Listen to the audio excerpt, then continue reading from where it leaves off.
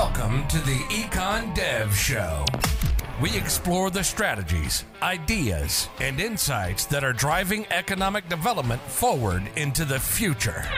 You'll hear new insights from passionate EDs about their successes and struggles. And you'll learn from attraction and retention experts about how to apply actionable strategies inside your EDO. We'll help take your organization, your community, and your career to the next level.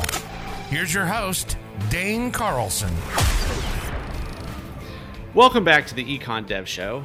Today, I'm here with Scott Graves. Scott is a managing partner of Epic, that is the Exponential Property Investment Co-op, and founder of SM Graves Associates. They develop housing solutions, keeping neo-retroism in mind and solving challenges in rural and urban parts of Massachusetts, Maine, and Vermont. Scott, welcome to the show. It is an absolute pleasure to be here with you, Dane. It is an honor to have you here. I read your description, and honestly, I have no idea what some of those words mean. So can you walk me through sort of what that all means? Well, I'm going to give credit where credit is due. This idea of neo-retroism, which came to my partner, Ethan DeSoto, and I from one of his mutual partners and business associates, as it were from Texas, J.D. Lee. It's the idea of one of the things we're really bullish on is village development, density, creating density, and doing so across as wide a socioeconomic spectrum as you can in one place. That is to say, to create housing across a wider socioeconomic spectrum. Sort of the opposite of what we've done since post-World War II, which is to isolate people in neighborhoods largely based on socioeconomics, what they like to call at strong towns, the great suburban experiment. So when you talk about villages, you're talking about residential and commercial all intermixed in a very dense, small environment. Is that what we're saying? It often can. If we think about the traditional downtown or urban neighborhood where you've got both live and work amenities, people can walk or bike as much as possible to those amenities, right? They don't live a lifestyle that's dependent on the car. That is certainly what most of us think of when we're thinking about, say, a village, right? Sure. The level of density and the level of, or the broadest spectrum of amenities really has to be put into context. When we talk about a village, we talk about it in the broadest way possible. So I'll give you a direct example of that. In the work we do, particularly in the state of Vermont, which is a rural state, we've got a project right now which will involve the development of both the restoration of a some 200-year-old sawmill, but also on site, we'll be adding a number of accessory dwelling units that will incorporate both living amenity and a small workspace amenity for each unit. And we're building their community. It's basically a 10-unit ADU property in all. So this is on a very small scale. But in a place like Vermont, the idea of a village doesn't necessarily always mean 300 units of housing across that broad socioeconomic spectrum that I just mentioned a moment ago. Sure. So it really has to be put into context. What is appropriate given the physical environment? Is it urban versus rural? And by and large, too, what is it that for amenities or for usefulness that the local people wish to have? Okay. That makes sense. Okay. I think I can understand that. So why post Second World War, we suburbanized across the country? Why did that happen? And why this sort of movement back away from that? What are the problems with that? So I'll give the simplified version. I mean, for one, decisions that were made during the war made American dollars both cheap and plentiful. And before World War II here in the United States, decisions were made we wanted to be a car-centric place, right? People were going to depend more on their car. And we were sold this idea by and large on the idea that, it would be freedom, right? Freedom of choice. Right. You can transport yourself over longer distances when you want to. And in a lot of ways, this is attractive. And of course, the car itself became part of our popular culture too, right? There's those of us that love cars, love vintage cars or a particular kind of car. It's really worked its way into the fabric, the culture of the country.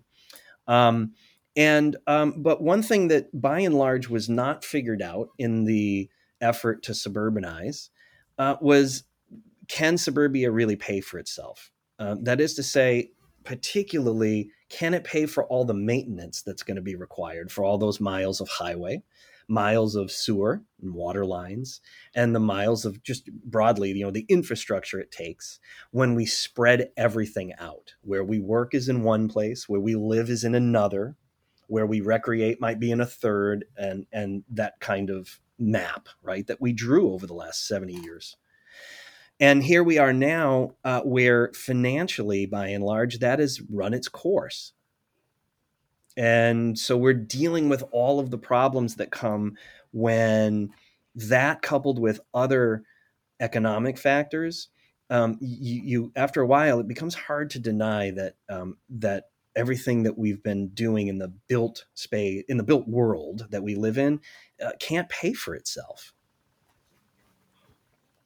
Yeah, that is a challenge that a number of communities, or maybe all communities, eventually have to deal with. They build out infrastructure for residential neighborhoods, and all those pipes, all those roads, all that electrical lines, all that infrastructure doesn't pay for itself after some number of years. The people living in those neighborhoods, flushing those toilets, it all wears out and needs to be replaced and repaired. And the property taxes on that doesn't pay for it. Whereas commercial operations, they tend to be positive on the cash flow side for the community. So you're saying we built out all of this infrastructure for our suburban houses, and now we're at the point where everybody's realizing this doesn't quite work going forward, and so we need to figure something else out, and this is the solution, you say. Yeah, and I don't think there's ever any one solution, but I will say this: underlying everything that we do at Epic is the idea that we live in an ecosystem, right? That is to say that we have to think of our challenges and the stuff that's working in the greater context of all of the commercial and residential activity, right, that's happening in a given place. Okay. And so, and also the culture of a place too. A lot of what's sort of begun this movement that's been happening for some time, where people are saying, I don't want the 3 or 4 bedroom single family home on acreage. I want something different. That's a cultural decision, right? And so we want to take into account the fact that many people have decided that they don't necessarily want the suburban life. And that's not to put down the people who still want that life, because there are places where it still works, if you will. And so 100 years from now, we're going to look back and there will be places where that kind of development pattern, it maybe is still working. But by and large, it doesn't necessarily work to hollow out your local downtown area, sort of off balance in favoring, the more suburban development. We've got to get back in a lot of places to organic growth in the commercial sector, right? And doing so in places where you have density, so that because the concept of the tax revenue per acre ratio, right? That you have more resilient neighborhoods and you have urban cores, even in small communities that have small downtowns, that by and large per acre, those areas can pay for themselves. In most cases, of course, they're subsidizing all of that suburbia that they're surrounded by. So by optimizing those places, or in the case of even new development, by building new development that mixes people living and working in a relatively small area, in a dense area, and offering them, a wider, like I said before, a wider spectrum of socioeconomic opportunity. So one of the things that suburbia also did, a consequence of that, is that in urban areas, as people that had the means to do so mid-century, left their urban neighborhoods, those urban neighborhoods are by and large left with people who didn't have a choice. And one of the things that helps build personal wealth, of course, is your personal network.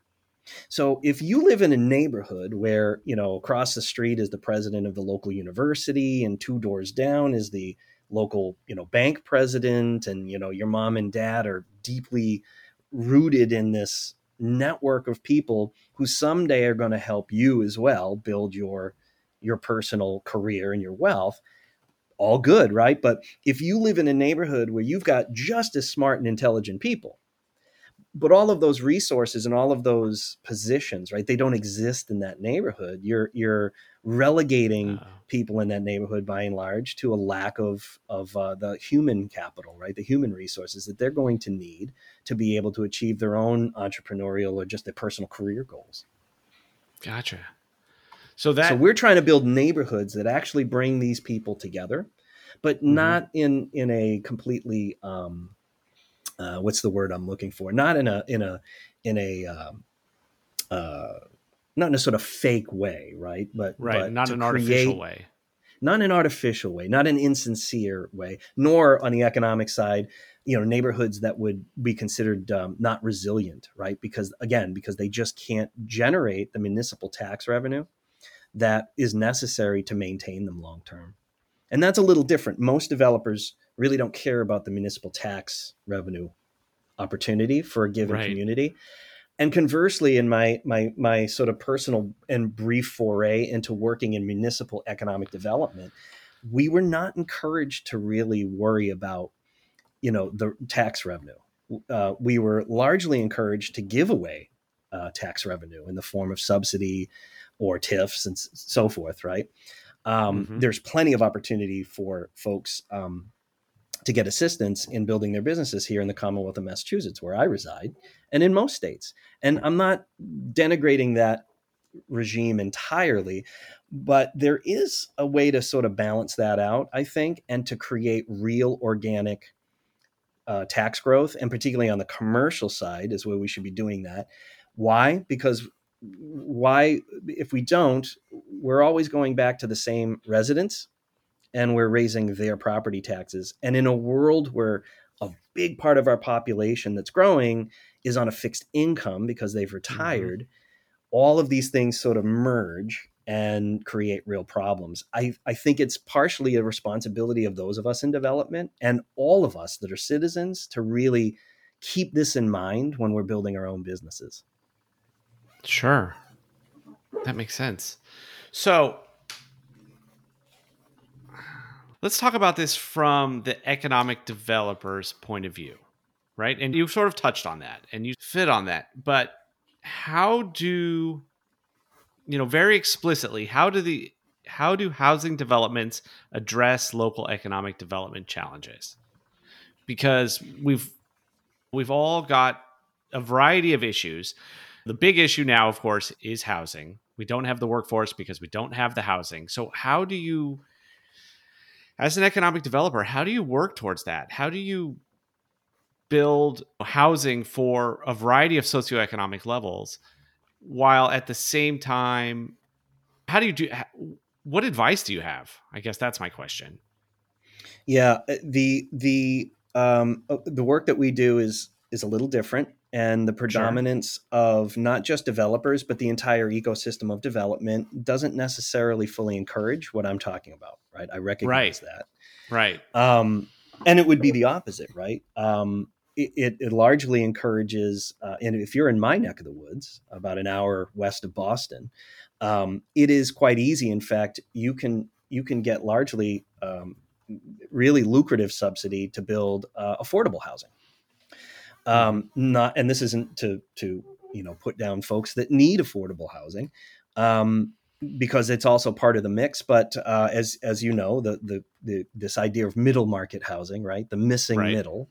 There's a missing middle because there's a middle class that's being eroded, right? Not just housing, but the housing component of that is very important. I guess my advice to economic development folks is, right now we've got this real focus on largely a top-down approach, right? So these are the grants, these are the programs. These are what I can offer people.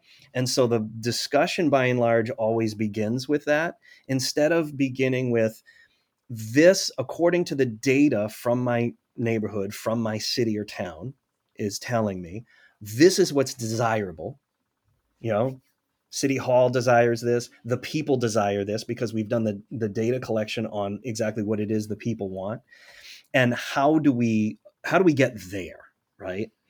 That's a different approach. It's very much a bottom-up approach. And it's also one that should be driven by data and not by passion projects, right? So whether you're a private investor, we still get investors all the time who say, look, I like the regime. I like the strategic plan of your investment fund. However, I just want to make sure that you're going to put my money into, this neighborhood or this community, this town. If the town doesn't meet our scorecard, right, we're not going to invest there. We're not making our investments based on passion projects. Same should go for economic development personnel in any given city or town. Where's the best opportunity? But in the first place, we're looking for those opportunities that are responsive to the neighborhood and they're responsive to the citizens in general in that community, and not first and foremost responsive to grants or tax subsidy or et cetera. Okay. Hard to do because there's a lot of inertia towards the other way. Sure. But if your strategic plan starts in the first place from a flawed basis, then I don't see how you can expect it to an outcome that you're going to want, that you're going to desire. How do you go to your community and ask those questions and get the right answers? Because I think that would be a real challenge. Are you asking as a citizen? How does a citizen? How would a citizen do that? A citizen has to be committed to being engaged. Hopefully your community has a Department of Economic Development or planning and community development, whatever, pick your poison, whatever the staffing there is. And if not, there's always somebody there, right? There's a city council committee or select board personnel, et cetera. The mayor, if it's that kind of city government setup. You have to directly engage with your elected officials and with your bureaucracy and make it known. Everybody has a system, right? There's some kind of public comment period, or there's, in the best of situations, you have personnel in those positions that love to get phone calls, that respond to emails right away. Many of us do not live in that environment. It's a little more challenging, but I do think it really starts with people not divorcing themselves from civic engagement. They really have to be the squeaky wheel and make their opinions known. Another way is yourself to join, your zoning board of appeals, a planning committee, conservation department, a board.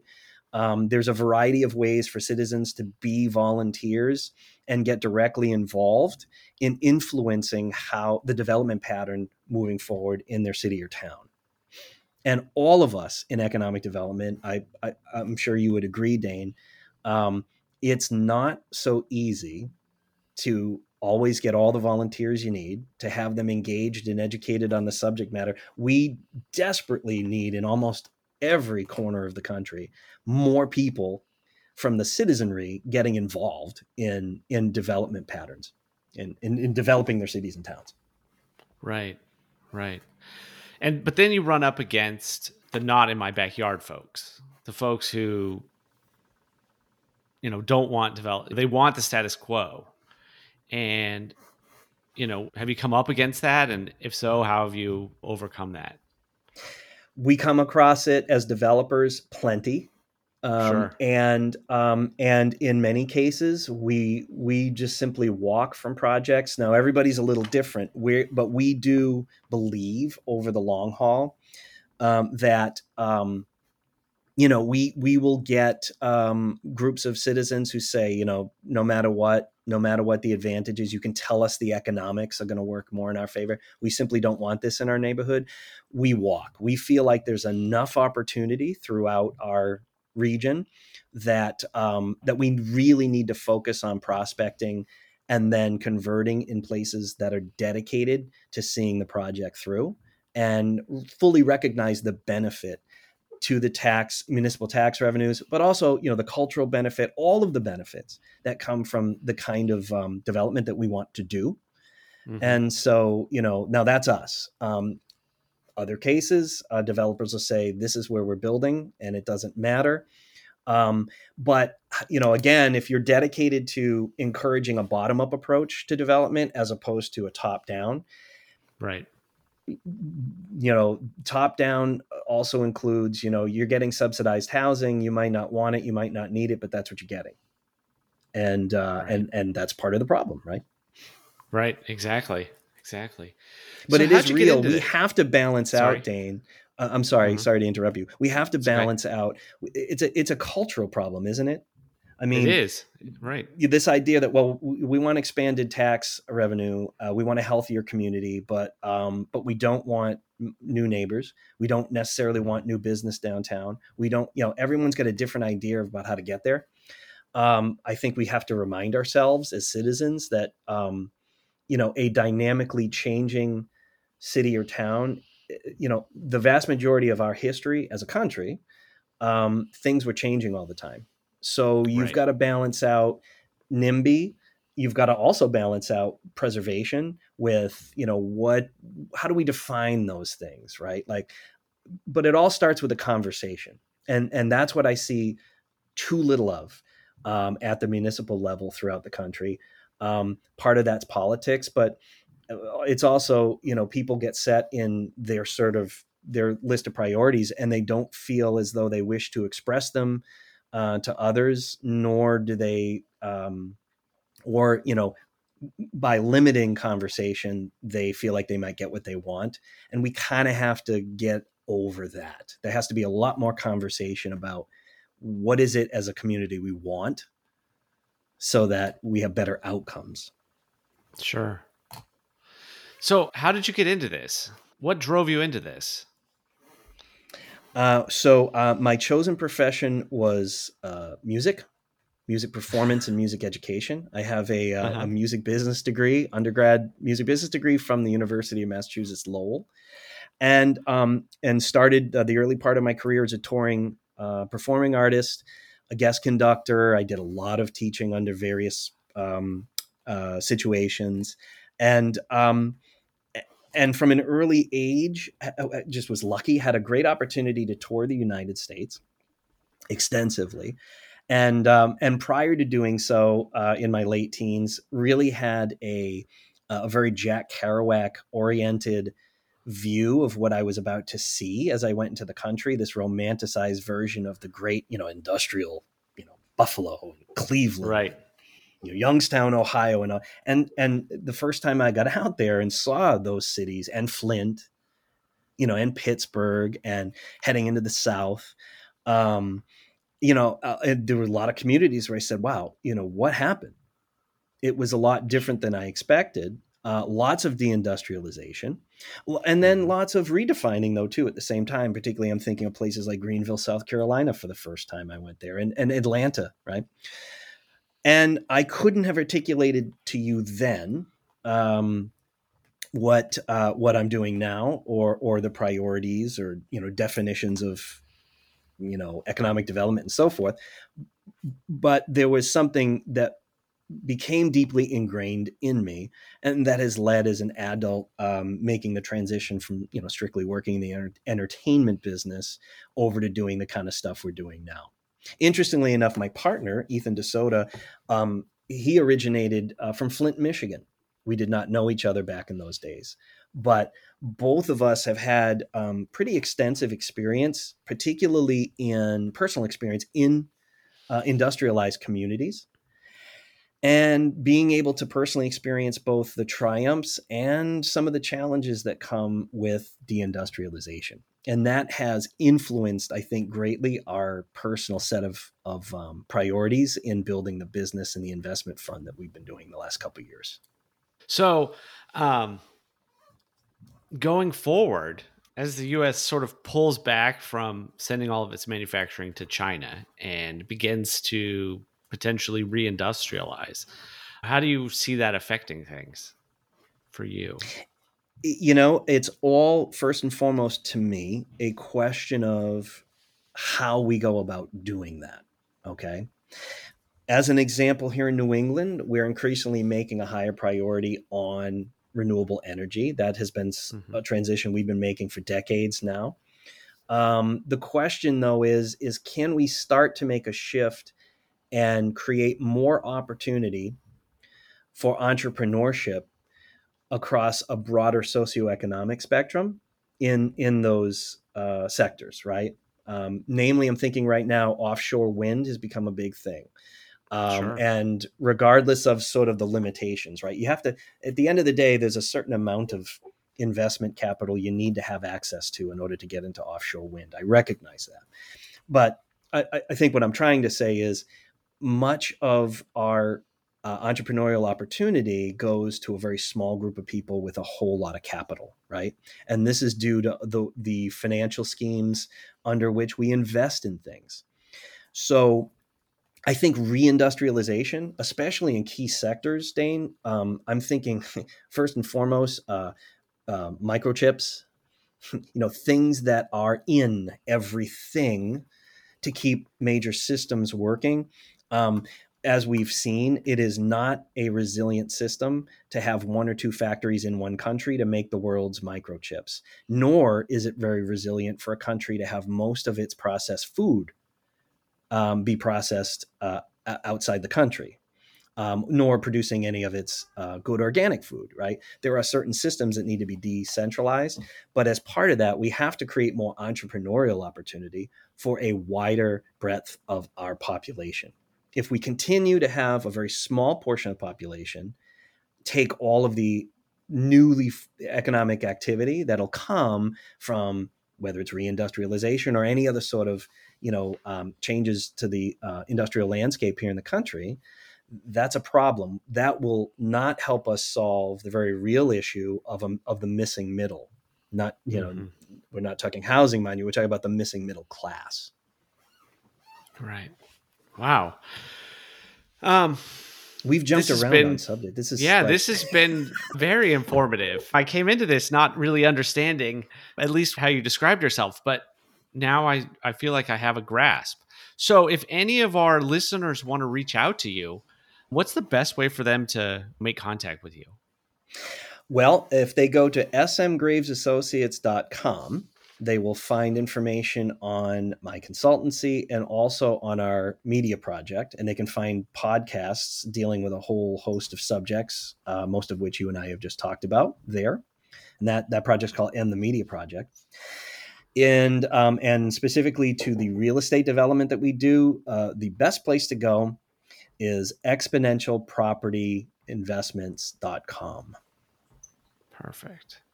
We'll include those in the show notes, but this has been fabulous. I like it when I have a guest that explains something that I haven't thought about, or not even, I want to say from a perspective that I didn't even realize existed. So this has been insightful.